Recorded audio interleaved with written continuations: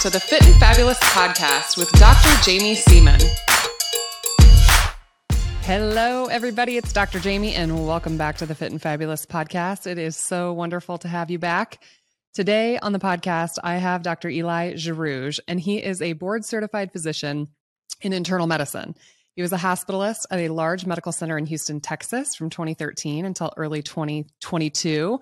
As a hospitalist, his job was to take care of acutely ill patients admitted to the hospital for a myriad of medical conditions. In his early 30s, he wrestled with a host of health issues, including chronic back pain, high blood pressure, pre-diabetes, and was 35 pounds overweight. Sounds kind of similar to my story. After being frustrated with conventional approaches, he took a radical departure from mainstream medicine and used lifestyle to completely reclaim his health. After his personal experience and realizing the most patients who end up back in the hospital are often metabolically sick, he shifted his professional interest to focus on nutrition as his main tool to combat chronic metabolic disease, primarily obesity and type 2 diabetes. He currently coaches patients how to change their lifestyle and helps them reverse their chronic diseases and come off their medications.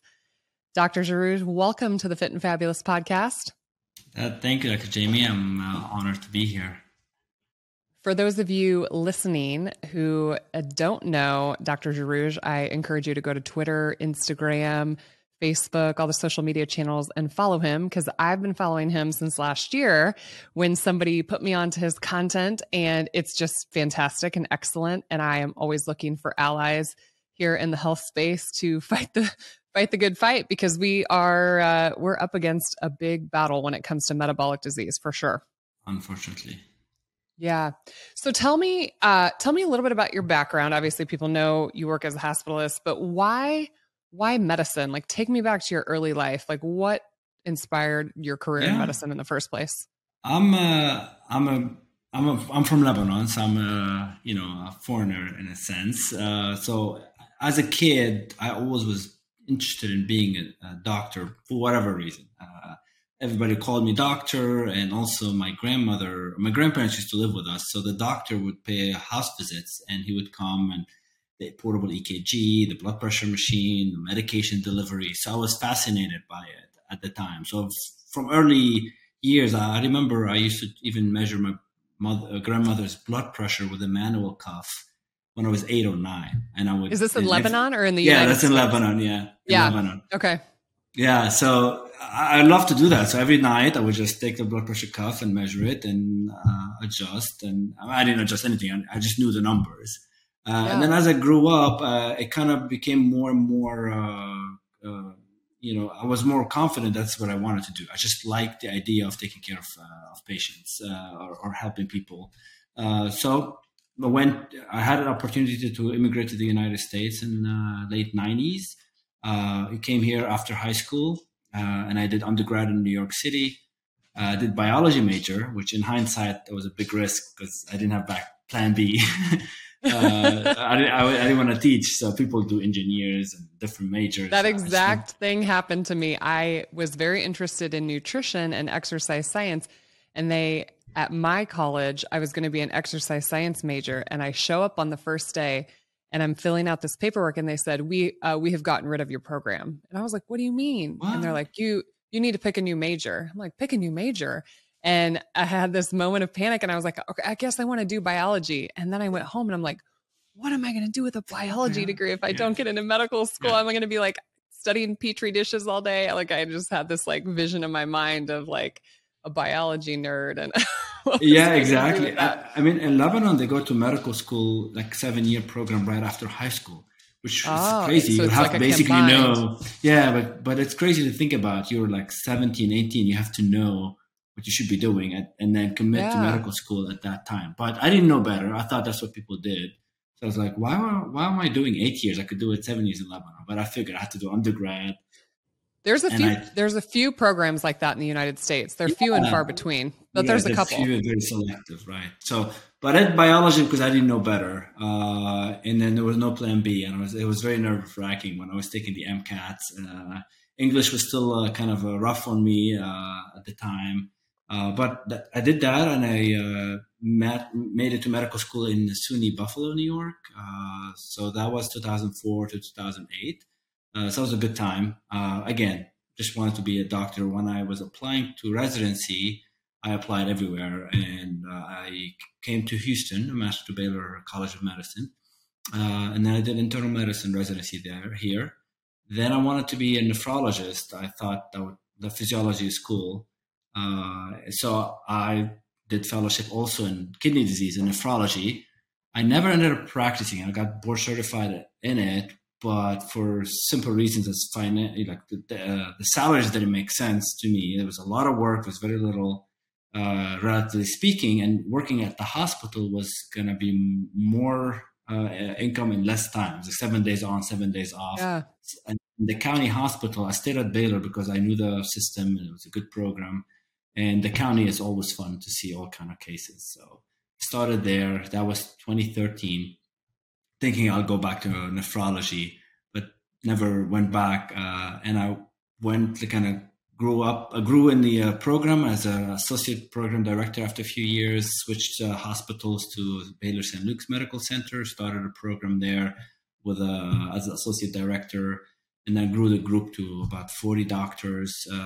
But during that time, so I'll take you back. In college, when I first moved to Lebanon, I was lean, fit, like I didn't care about anything. But between college, by the time I graduated from medical school, in those 8 years, I had gained those 35 pounds slowly. And my weight was increasing, chronic back pain, sluggishness. It just kind of didn't feel good. And then after I started, right around the time I started as a hospitalist, my back would just give out. Extreme low back spasms, or be, incapacitated for a couple of weeks, sometimes sleeping on the floor. I even had a cane at one point because I couldn't stand straight. It happens. You're like in your 30s at this point. Yeah. Similar reasons. I could be putting pants on, or could be trying to play tennis or going to the gym, doing some sort of, tire, what do you call them? Basically jumping and doing all that stuff at the gym, trying to be healthy. It didn't work. I went to physical therapy. I went to rehab doctors. I got x-rays. There was nothing structurally wrong. And I was just gaining weight. So at that time, I thought nutrition didn't matter, really, just calories. I was gaining weight, and I was a doctor, so I think there's something wrong here. I watch my calories, I exercise, but my belly keeps growing, and my blood pressure started to develop. I thought it was genetic. My dad has high blood pressure since he was like 34, 36, so I assumed it was genetic. So it was 140s. I thought it's a matter of time before I got on medication. At that time, 2014, 2015, I came across the Whole30, Melissa Hartwig, the Whole30 program. That's how my journey started. Did a Whole30 for 1 month, I then added another month, and I lost 15, 20 pounds in those 2 months, and I felt like 80% better, amazing. So I was really shocked by how good I felt. So I decided, well, I'm good now. Let me go back to my old lifestyle. And then my back pain came back and I didn't feel great. So I went back to it and I started looking into podcasts and social media just to kind of learn. And then I did paleo for a while. Then keto was getting popular, but I was so terrified of it. I was like, why would well, the idea of keto for me was eating a bunch of fat, really, and and very low carb. But after a year or thinking about it, then I decided to dive into it in 2018, I think. I did that for a couple of months, and then I lost another 10 pounds. I was feeling great. My ketones, I was checking ketones with a finger stick. But then I started getting a keto rash. I think I was getting deep ketosis, so that was bothering me. So I heard somebody tell me at one of the conferences that I'm probably not eating enough protein, which probably was true because I was doing like very traditional keto, very high fat, moderate to low protein. So I started switching, increasing the protein. I even went to carnivore for a few months and lost another 5 pounds. So over the years, I accumulated all these ways of every time I thought this is the way, then I found some other tool to improve it, then fasting and all that stuff. So that's how I slowly kind of evolved and started to get really annoyed in the hospital. I see the food, I see the people sick, I see everybody really getting worse and more medication. So I kind of checked out over time. I didn't care as much to be growing in the hospital medicine field. And then COVID hit. And that's when I really realized obesity, diabetes, hypertension, heart disease, all these people are the ones who are dying in the hospital. And I took care of a lot of these patients. And then during this lockdown, I started this side hustle. I figured, why not? Let me just start coaching online. And then over a couple of years, I somehow kind of caught on Twitter, and I started Instagram, and slowly started having more patients and clients. And eventually I just completely quit the hospital. And now that's all I do. It never feels like work. It's always fun. Yeah. Tell me, as you're going through this personal journey of figuring out the diet, and then all of a sudden these things start getting better. Your blood pressure is getting better. Your back's not hurting. Like, these are things that you really can't deny. I mean, you know, people will say this is anecdotal evidence, you know, but as a physician, you know, I went through something very similar. And at one point I was like, wow, we really have it all wrong. And I think you kind of, you know, echoed that, kind of just saying, I just became disinterested in traditional medicine because it really wasn't making people better. But tell me, you know, working as a hospitalist in the hospital, when you're going through this transition, people had to notice that you were losing weight and looking better. Tell me kind of that thought process, or what did your colleagues think? Like, did you talk about this openly, or did you try to implement this with patients in that hospitalist system? Multiple questions. So first, people noticed when I was losing weight. It's like, Doc, you're losing a lot of weight. You know, you okay? You look great. And I was like, tell them I'm just fixing my health. Colleagues, the same thing. The ones I told them I was doing keto or Whole30, some of them joke or tease me. Some of them became, you know, take it a little bit personal. And when they see me eat healthy or not eat, they feel judged. But overall, they were supportive. Some of them got on board. They started to do it with their own health. In terms of patient care, as a hospitalist, you're not tied to 7-minute clinic visits, so it's easy. I can always go back. So I kind of became selective with the patients I have. If they're receptive, they really want to get better, I sometimes go back to their room, even often off the record. I don't record it. I would say discuss lifestyle changes, but in reality, I was actually describing to them what is diabetes, why it's a dietary problem, how they can fix it. And then a lot of them, I don't know. The thing is, I couldn't tell if they follow through or not, but some of them did. Sometimes I see them back and they say, Doc, I lost 20 pounds. Thank you for your help. And so that started to motivate me. But the turning point was this lady. We're at a transplant center for liver transplant. So this lady had liver cirrhosis it wasn't cirrhosis yet. It was a severe non-alcoholic fatty liver disease, to the point where she's getting confused, jaundice, almost cirrhosis, but they did a biopsy. It wasn't scarred. It was just inflammation. So it was reversible, but they were starting to work her up for liver transplant. And her husband at the time was there. He had quadruple bypass, and he was desperate, and she was a little confused. I told him, look, I can tell you something. Not medical advice per se, but what do you have to lose? Remove sugar, fructose. Don't touch the hospital food. Just eat protein, healthy fats, stuff like that. Very basic. And I was following them for that week. So they took it to heart. They just stopped doing it. All of that stuff. I got off service. A few months later, I decided to check in. I emailed the husband. And that's when I started getting goosebumps. It's like she's her liver completely normal right now. She lost 30, 40 pounds. They're running every day. She's not on a transplant list anymore. And it was this light bulb, like, I got goosebumps. Yeah. These words that are people, they were determined they didn't want a liver transplant. And she was completely confused for a week in the hospital. That turned her life around, and he got healthier, and they became healthier. And that was the turning point. I was like, this is what's more powerful than any drug I can prescribe. There's no cure for fatty liver disease unless you reverse it with diet.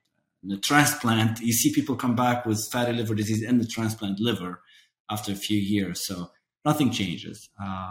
So that was one of them. Diabetes, obesity, all that stuff. So that's how I started to shift. You asked me one more question? Yeah, I mean, just your colleagues' perceptions and your patients' perceptions of like trying to implement these things. I mean, I just can't wrap my mind around this, that I have seen very similar stories of people who are just so metabolically broken, and they just watched an Instagram reel or they Yeah. saw a YouTube video, and all of a sudden they were like, I guess, what do I have to lose? I'm going to try this. And they have these amazing stories of just, and it's like they've been stuck in this hamster wheel for so long. And so Yeah. sometimes I just don't understand in medicine how, I mean, I really truly believe most doctors went into medicine because they love taking care of their patients and they truly want their patients to be healthy. But then you walk through the hospital and all your patients were admitted for a variety of diagnoses, right? But what you're seeing is like all of them have diabetes, all of them are obese. Like how we as like the healers can't give them tools to reverse these conditions, or even just be so ignorant to believe that it can't be, fixed or reversed. Like it's just mind blowing to me. I think medicine lost touch with, I guess, what medicine is, and we really became focused on drugs and pharmaceuticals. Probably the generation before me or before that were really lost that touch. When we didn't have a lot of medicine at our disposal, we really focused on health and nutrition. I mean, if you think of type 2 diabetes before insulin, well, there wasn't much, but even type 1 diabetes, people were using dietary approaches to manage these things. And somehow we lost that. Doctors are just as unhealthy. I mean, I see them what they drink and eat in the hospital. Part of it, the education system, we get brainwashed. I'll start by the thing. Everybody has good intention. Doctors want to help people. They want the best for their patients, but we learn it in a way where we think it's only drugs, only progressive. It's not going to get better. I even hated chronic diseases. One of the reasons I didn't want to do primary care, or I didn't really stick to nephrology, because I didn't want to deal with chronic diseases. I figured I couldn't do anything for them. But once I realized you can reverse it, I was like the most exciting field I can be in, just to help people. But yeah, I think people lost hope. They don't think they have time. They also make assumptions that the patients are not going to change. There's so many different things. Education, definitely. They don't teach us nutrition.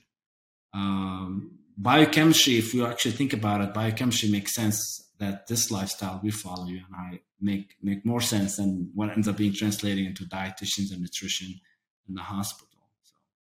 Yeah, I definitely resonate with the personal reflection of, us as doctors, and in, my social media, I have said this repeatedly, like we are just as human as our patients. And I really, just like you, want to be the example for them and not just like the person that talks the, talk and more walks the walk. But I think that, there was a time when I was in medicine and I had pre-diabetes and I had hypothyroidism, and I'm sitting there telling patients, well, clean up your diet and exercise more, but then you always finish it with like, yeah, I know it's hard and I know you've got kids, and it's like you're spoon feeding them all the excuses that you spoon feed yourselves because, we always look through this lens, which is our own vulnerabilities. And I think that you're totally right. Like doctors work long hours many times. It's not rewarding, it's exhausting. And it's just easier to write a prescription. Okay, come back in 30 days and we'll check your blood pressure again. Okay, let's increase your medication, because the time it takes, I mean, I'm sometimes sitting there in the clinic room staring at the patient and I'm going, they are so far out of touch with where they need to be. Yeah. This is going to take me weeks. Me 3 hours. Yeah, exactly. to just to wrap their mind around it, So it's like, and you're right. Doctors we're not taught about nutrition. We're not taught about any of these lifestyle things, in which those are the primary interventions for like every single problem. Yeah. I mean, it's mind blowing to me. Okay. So let's talk about, a lot of times low carb and ketogenic diets, people get on social media and they just say like, well, if it's weight loss, it's just counting calories. And you kind of, alluded that you had been in that mind frame before. Can you talk about what are like non-scale victories for people who are doing like low carb and ketogenic diets? Yeah. Where do I start? How long do we have? So, well, it starts from skin, mood, lifting skin, clearing up from different acne and rashes and eczema and psoriasis. You see that happen. Mental clarity, all these, people feel high energy. They don't need to nap. They feel rested. gut issues kind of disappear, anxiety, depression. I've seen all of that. Acid reflux is a huge one, like GERD that kind of also disappears. So a lot of people, they're feeling better in every other aspect before the scale moves. Fatty liver melting away, diabetes, blood glucose quickly improving. There's so many more autoimmune diseases. I've seen rheumatoid arthritis, and I mean, I don't deal with a lot of them, but I've seen psoriatic arthritis, rheumatoid arthritis, general pains that kind of completely disappear after a few weeks. Hunger goes away, cravings go away. So what people didn't think they could do because they thought it requires willpower to control their calories. Now they eat right and the calories take care of themselves because you're satiated, you're full. So many non-scale victories, and the scale happens eventually, sooner or later. Yeah. Yeah. So, I think you kind of said you started with Whole30 and then did paleo and then started cutting out carbohydrates and then kind of increased protein. So there was this kind of gradual evolution of your diet. And I was very similar in that regard. But, I think people will say, okay, as long as they just cut out the processed foods and they're just eating a whole food diet, right? So talk to me about when you work with patients one-on-one, Whole30 versus paleo versus low carb or ketogenic, or carnivore, like where do you find that people are really the most successful? When I don't call it a diet of any sort, I think I just tell people, look, you're sick because of this strong processed food. So the goal is to move back to natural whole foods.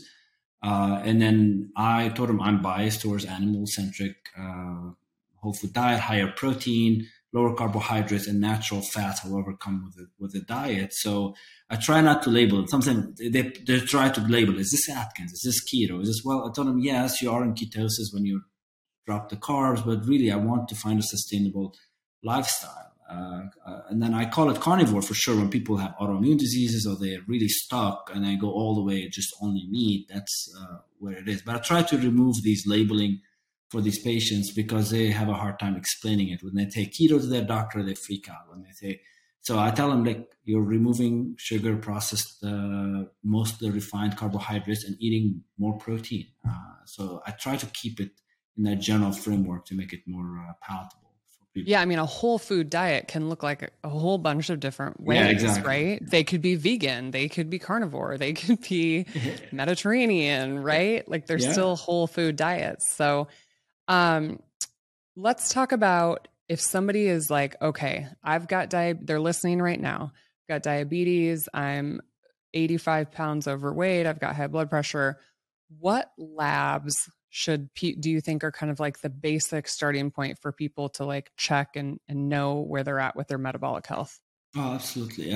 One, you need something called a comprehensive metabolic profile, which looks at your kidney function and liver function, because a lot of times you have fatty liver disease. You want to make sure that's okay. You look at fasting glucose. You also get a hemoglobin A1C to see how bad the diabetes is, which is an average number for previous 3 months. I like to look at fasting insulin to see how much insulin is requiring to control that glucose, especially if they're not yet diabetic. I look at the inflammation, and I like the CRP, generally C-reactive protein. I like the HS, high sensitivity CRP. It picks even, it's more sensitive. I look at vitamin D. I look at the uric acid. It's more of a recent thing. I realize it's really a window to metabolic health that may not show up otherwise. Thyroid function. What else? B12. I'm surprised how many people are low in B12 as well. Yeah. So yeah, all these numbers. I think kind of everybody should get them as kind of assess where they're starting from. Yeah. Let's talk about the lipid panel because the lipid. Sorry, I was new. Like the lipid panel is one of the major ones. This is usually where patients come in and they said, "Well, I told my doctor I was on a ketogenic diet and my LDL cholesterol is 150, and they want to put me on a statin, and now I don't know what to do." Can you tell people what happens with lipids with low carb and ketogenic diets? Yes, so that's highly debatable, and I don't think it's going to be settled anytime soon when it comes to LDL, the bad cholesterol. But when you look at risk for cardiovascular disease and state of metabolic health is really what more correlates with health is triglycerides and HDL. What I see on a low carb diet is usually triglycerides just plummet, and then HDL shoots up, and that's a good sign. Now LDL can go sideways, can go up, can go down. It's really not predictable. Although the leaner people are, the higher the LDL that I see. People worry. I get more questions about LDL than anything else. And my answer to them, look, I can tell you my opinion. There's not enough science to say, but generally, if you're metabolically healthy, LDL does not really correlate well with cardiovascular disease. So you have to look at the whole picture. And then you make your judgment. I tell them, look, your traditional doctor is always going to be worried. And then meanwhile, they probably want to push the statin on you. I tell you, you can take it, but the benefit is very minimal. You can have a lot of side effects, including diabetes, which is ironic. You can do other things to mitigate it. I like the calcium scan, coronary artery calcium scan. So I tell them if your calcium scan is very low or zero, you really don't have to worry about it. But I told him it's unsettled science and there's research ongoing.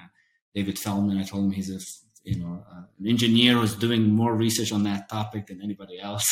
Yeah. So I have a very vested interest in this because my own husband had an elevated coronary calcium scan in his mid-30s, and his grandfather dropped it at age 52. So some people may have seen a recent little reel that BioCoach showed. I haven't talked about it really on my podcast or anything, but Dave Feldman, who Dr. Jarrouge is referring to, is an engineer who is studying this lean mass hyperresponder population. So people that do a low carb ketogenic diet and the LDL goes up, and that's really the only isolated problem on their lab. So like what Dr. Jarrouge is saying is fasting insulin's normal, fasting glucose is normal, triglycerides are low, HDL is high, A1C looks good, their blood pressure looks good. All of these things are normal. And the only problem that they have is this elevation in LDL, which has been really vilified as a major driver of atherosclerosis and cardiovascular disease. So Dr. Jarrouge wasn't at Low Carb Denver, so I'll lead you guys on to a little bit of what Dave has started to discover. And I really think this is gonna rip the Band-Aid off a little bit on this conversation. So they enrolled 100 people into this trial. And there's going to be some pre-publication data that's coming out. So Dave really couldn't tell us everything at Low Carb Denver. But what I'll tell you, what he did tell us is the average age, it was about 55. And there was more men than women, which is a good thing, because if you were just to pluck these people out of the population, a bunch of 55-year-old guys, you should be able to find some atherosclerosis, right? And they all had low triglycerides. They all had like a really good average HDL. The average LDL of the 100 people was something like 256. So we're talking like high LDL numbers. The average time they had been on the ketogenic diet was like 4.5 years. And they were doing baseline, what we call CCTA scans. So even more advanced than a coronary calcium scan, you can actually see soft plaque.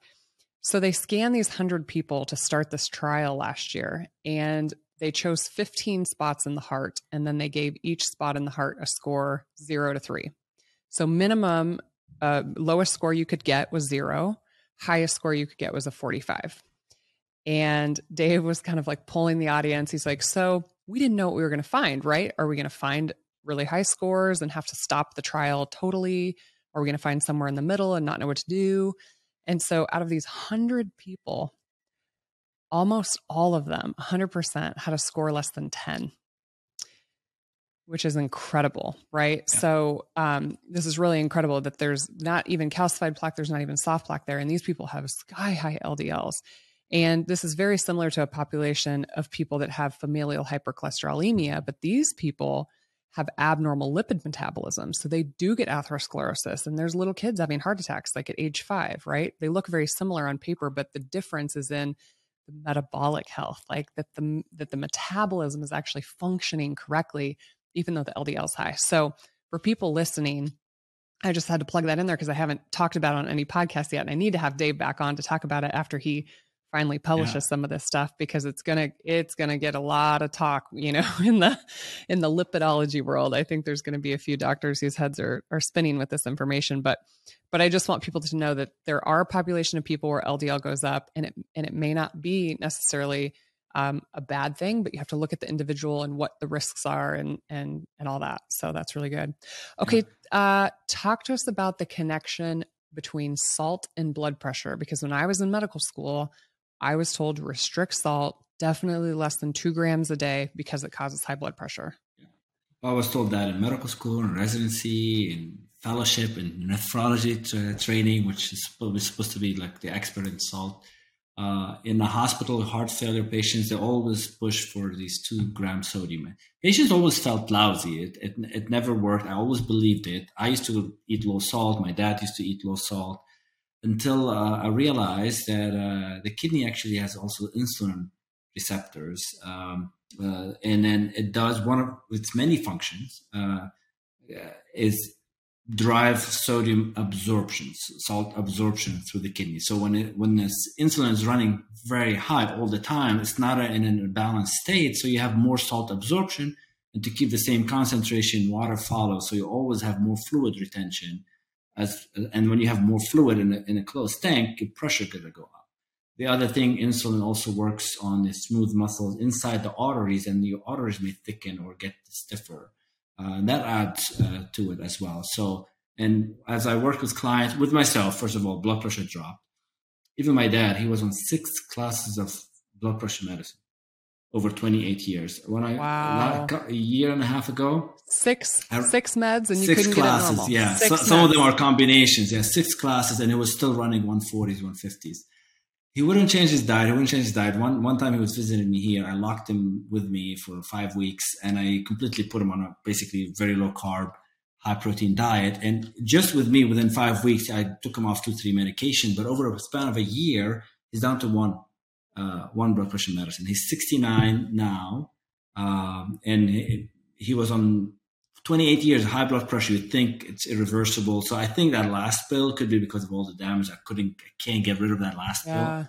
But generally, got from 6 to, and he lost, it's not like he lost a ton of weight. He wasn't severely overweight, but he lost like 20 pounds. It's not like a huge amount. So basically, salt is not the cause of hypertension. With rare exceptions, some people are salt sensitive, but it's salt retention. So I differentiate salt as a cause versus salt retention as a problem. And what drives salt retention is really sugar, carbohydrates, anything that's really keeps spiking that insulin, keeps driving. And that's when you see people, they're on a clean diet and then they go a few days off the plan and they gain 7 pounds, 8 pounds.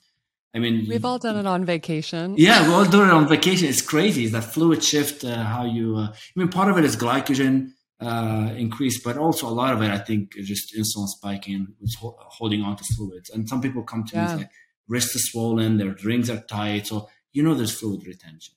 So from there. Yeah, I remember when I was the year my husband and I were engaged to be married, I was planning my wedding, and I was like trying to diet, just counting calories, like eating lean cuisine meals. I'm telling you guys, it was horrible. It was horrible. But my parents, we went on like a family reunion, a cruise, like to an Alaskan cruise. And cruises, you guys, there's like amazing food everywhere, like all you can eat, unlimited. So my fiance at the time, my husband, and I go on this cruise and we just eat like whatever we want. And I came home and I went to a bridal dress fitting for my wedding dress. I had gained 12 pounds. I was gone less than 7 days. Okay. Yikes. It's obviously not 7 pounds of fat, but tons of fluid retention because just all this like processed food and all this insulin.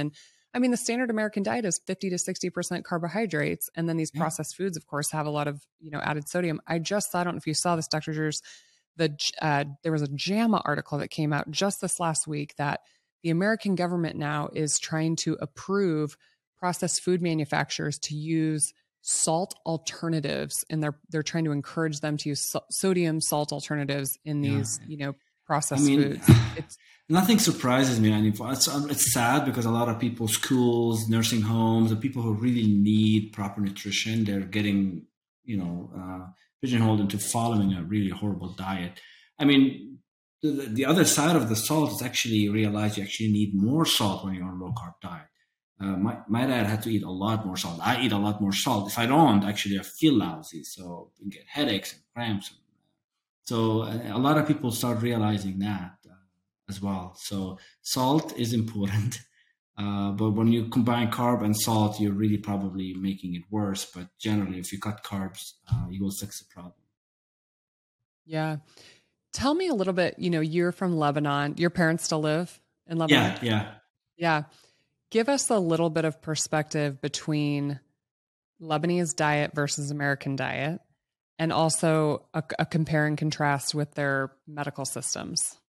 Oh, well, first of all, the standard American diet has kind of made waves into the rest of the world. When I was growing up, food was basically a lot of meat and chicken and lamb, goat, a lot of dairy, a lot of vegetables, tabbouleh, and a lot of beans as well. But generally, it was very rich in protein and fats, olive oil. And bread was there, but some of the old bread used to be thin and doesn't affect you the same way. Everybody. It's not like American. Everyone. I've never been to Lebanon, but people always talk about how like European bread is not like they can go there and eat that bread, and it doesn't do the same things that American bread does. Exactly, and that's what when I'm growing up, the people in my class, or you see that overweight, they would stand out. They would be rare, 2, maybe 3 max in the class. When I left, and now I came back. When I left, McDonald's was starting to making it in junk food like Dunkin' Donuts, Starbucks. Now you start having. I didn't know what a donut it was or a muffin when I came to the US back in 2000. But now everybody eats that, and so unfortunately, the diet has shifted, and the kids and parents that work. A lot of parents are working, and the kids are starting to eat more and more junk food, and you start to see childhood obesity. All that stuff. Wow. Now, the medical system is actually not good there. It's there's no like healthcare system. Some people are privately insured. It's very expensive relatively for people there. But the focus is still medications and all that stuff. Diabetes, obesity is on the rise, but it's unfortunate because we used to be such a healthy population. Yeah. I went down to South America to Chile this last year, and I was mind blown. Like going through the downtown, I'm like, oh, there's Wendy's, there's McDonald's, there's KFC. I mean, it was just all the American places down there. It was like, I was mind blown. Yeah. It's sad. It's like a cancer spreading across the world. Talk to us about fat. So obviously, reducing carbs in the diet. Obviously, you're a fan of higher protein, but you're eating a lot more fat than a standard American diet or this low fat dogma that we've all been told. Are there fats that people shouldn't eat? So if you look at I guess the science is still debatable, depending on who you talk to. But generally, I believe, and I think there's enough information that seed oils, anything that's not natural, like animal fat is natural. Olive oil and avocado oil, you squeeze a fruit. Coconut oil, you squeeze something, you get natural fat out of it. That's, I think, is perfectly healthy. At worst, it's neutral. There's no evidence that saturated fats, the more you pull more real research, you don't find any evidence of detrimental effect. Seed oils, on the other hand, these are highly processed, manufactured, require a lot of chemicals and solvents. They're unstable. Omega-6, when in high amount, it can be pro-inflammation. And that can contribute directly, indirectly to insulin resistance. Although it's not a carbohydrate, it can really affect that in the liver. So I choose to believe that first of all, it doesn't taste good. It's highly unstable. I recommend against seed oils in general and stick to olive oil, avocado oil, coconut, and any animal fat, from bacon fat, tallow, lard, butter. Butter is delicious and the most... and avoid fake butters, margarine, all that stuff. I really try to get people away from that. Yeah, I remember when I was getting my degree in nutrition, plant sterols, so the margarine and things like that were just the rage. And now I just cringe walking through the grocery store, because when you look at the ingredients, it's canola oil, it's soybean oil, it's these oils, and they're pervasive in the processed food industry. One thing I learned my family went on spring break recently to Maui, and my husband and I went on a chocolate tour of this cacao farm. And we're on this tour and they're showing us how they hand harvest the cacao beans, and they, ferment them under banana leaves. And then they showed us this jar of these cacao. And what happens is the cocoa butter, when they kind of chop it up into nibs, the cocoa butter starts coming out, which is a plant fat. It's actually really high in stearic acid. But they told us that the commercial chocolate factories in the United States of America, you know what they do? They pull the cacao butter out of the chocolate and they sell it to the cosmetic industry, right? Because everyone wants to put cocoa butter on their skin. Yeah. And they replace it with vegetable oil. So all the chocolate candy bars that you eat at Halloween, it is vegetable oil and sugar. It's not even real chocolate. They take the cacao butter out of there. Sugar is like number one or two ingredient. Yeah. It's crazy. Insane. It's funny you mentioned that, because I went to a local store to get cacao butter to make my own chocolate. I was kind of wanted to experiment. I went to Paris and I was in love with the chocolate there. I said, let me try to make my own clean several ingredients. I couldn't find the cacao butter, and they led me to the beauty section and I lotion aisle. So it was basically pieces of cacao butter in a weird location. I was like, that makes sense now. Yeah. It's just, I was like, wow, that's just crazy, because they can make more money by selling the cacao butter to the cosmetic industry to rub on your skin instead of eating. Yeah. I mean, I'm with you. I think that, what it does is it changes the omega-6 to omega-3 ratio. It makes it pro-inflammatory. You heat them, you eat fried food with them, so they're easily oxidized. Yeah. I mean, I think inherently polyunsaturated fats, from a walnut or from a whatever, they're not that bad. But I think it's just that we eat less seafood, we eat less omega-3s, we added these omega-6s in, and it just starts to create this really horrible imbalance. And I tell people, even if it doesn't hurt you, let's say it doesn't hurt you, but removing seed oils, you basically remove all junk food and processed food. So, because it's an ingredient in anything processed, so that's another way to remove it. So even mayonnaise, I will tell them, just change that. Oh yeah. Yeah. And even if you look at the one that says like avocado oil mayonnaise, oh no, turn it around.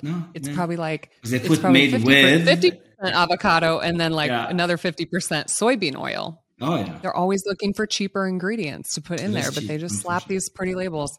Yeah. What are your thoughts on this whole plant-based movement? Because I feel like in medicine, that's what I hear. Patients are like, my doctor says to eat a plant-based diet. I don't even know what that means, but I'm still trying to figure it out, but it looks like a common theme. I don't think they know what it means when the doctors.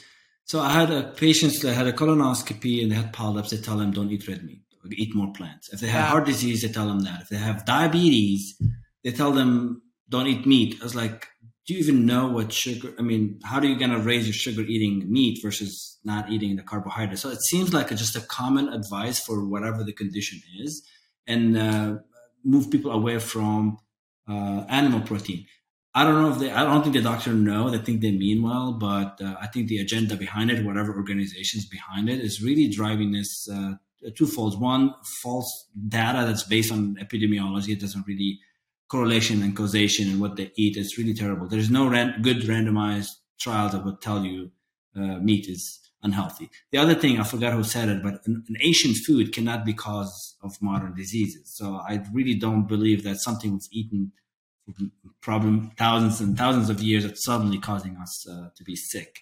And cancer is known to be fueled by sugar, insulin, hyperinsulin state. When you look at statistics, diabetes, obesity, all that stuff, is the odds ratio of getting cancer, heart disease is many, many times fold higher than any particular like food or anything like that. So I think it's all bad advice, and unfortunately, they're hurting the patients by giving that advice. Now, can you be plant-based and healthy? Yes, but most people aren't. I think if you eat a whole food plant-based diet and you choose to that lifestyle, it's doable. It's just very hard to stick to the macros and getting enough nutrients, bioavailable nutrients. The protein in the plant is not as bioavailable. The vitamins in the plants are not as bioavailable. You miss some vitamins. So People who want to do it, I tell them you can be healthy. I'm just not the right person for you to advise you.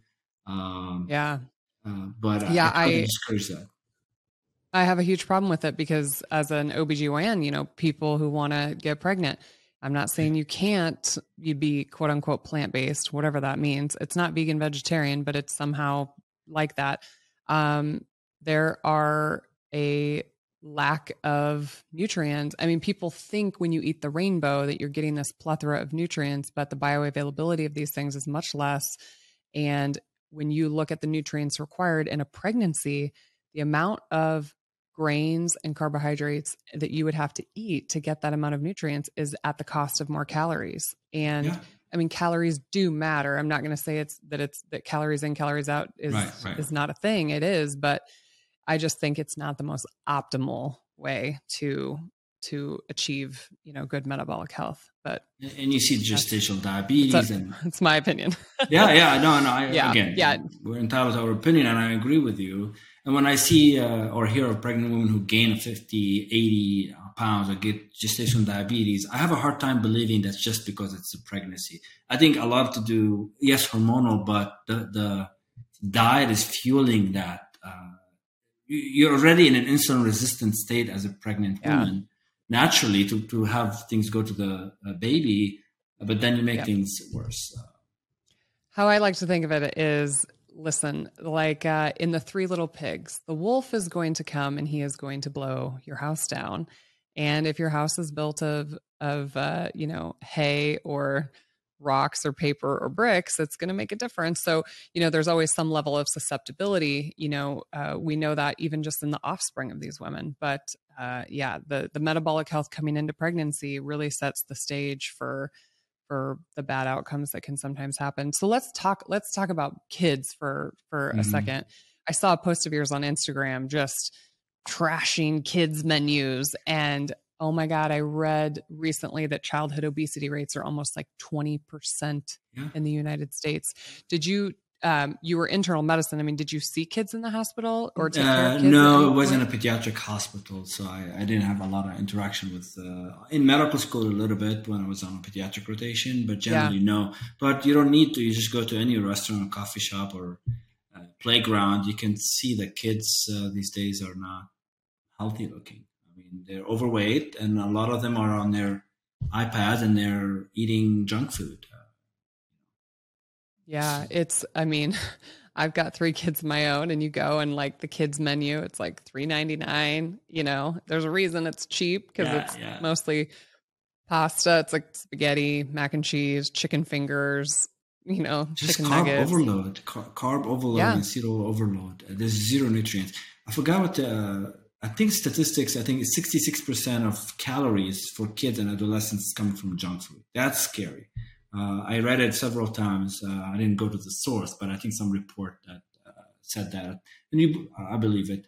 I mean, parents sometimes mean well when they, give them juice and chocolate milk and all. Well, that's the thing. You get a kid's meal, and it's like an alternative to the French fries is like yogurt or oranges, but then you get the yogurt, and it's this sugar fortified strawberry yogurt, or you get the oranges, and it's mandarin oranges in high fructose corn syrup.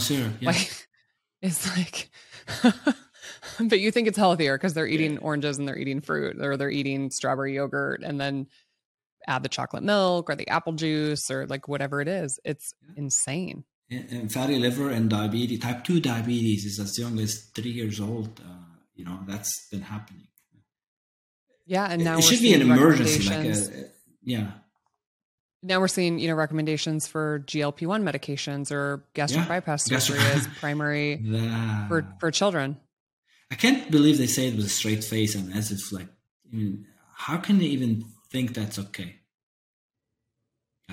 It's scary. It's scary because, when you look at these graphs, the people, I can't put them up on my screen right now, but when you look at these graphs, so just so you guys know, we're shifting into the semen analysis now because I pulled this, I was trying to find the most recent data because I had heard recently that the childhood obesity rates were basically nearing 20%, which was mind blowing to me, but of course at the same time, not surprising. But this was written up in the Global Pediatric Health Journal, and it's titled Childhood Adolescent Obesity in the United States, a Public Health Concern. But what's crazy is when you look at the breakdown of the children, even kids as young as, I mean, we're talking, they're saying school age children. So even like 6-year-olds, 18.4% rate of obesity. 2 to 5-year-olds, they're not even in school, 13.9% obesity. But when you look at the graphs over time as to when did childhood obesity start to become a problem, it mimics the adult data, which is in the 1980s when the United States Dietary Guidelines came out.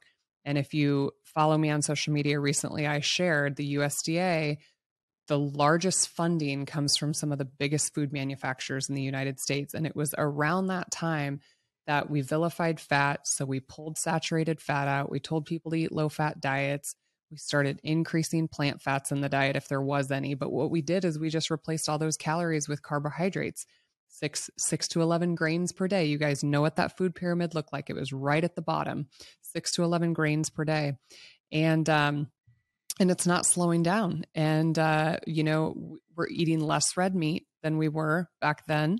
And we're seeing more cancer and more diabetes and more obesity. So people really need to open their eyes to this conversation, because my personal opinion, and I don't know what yours is, but we have to start to take self-accountability.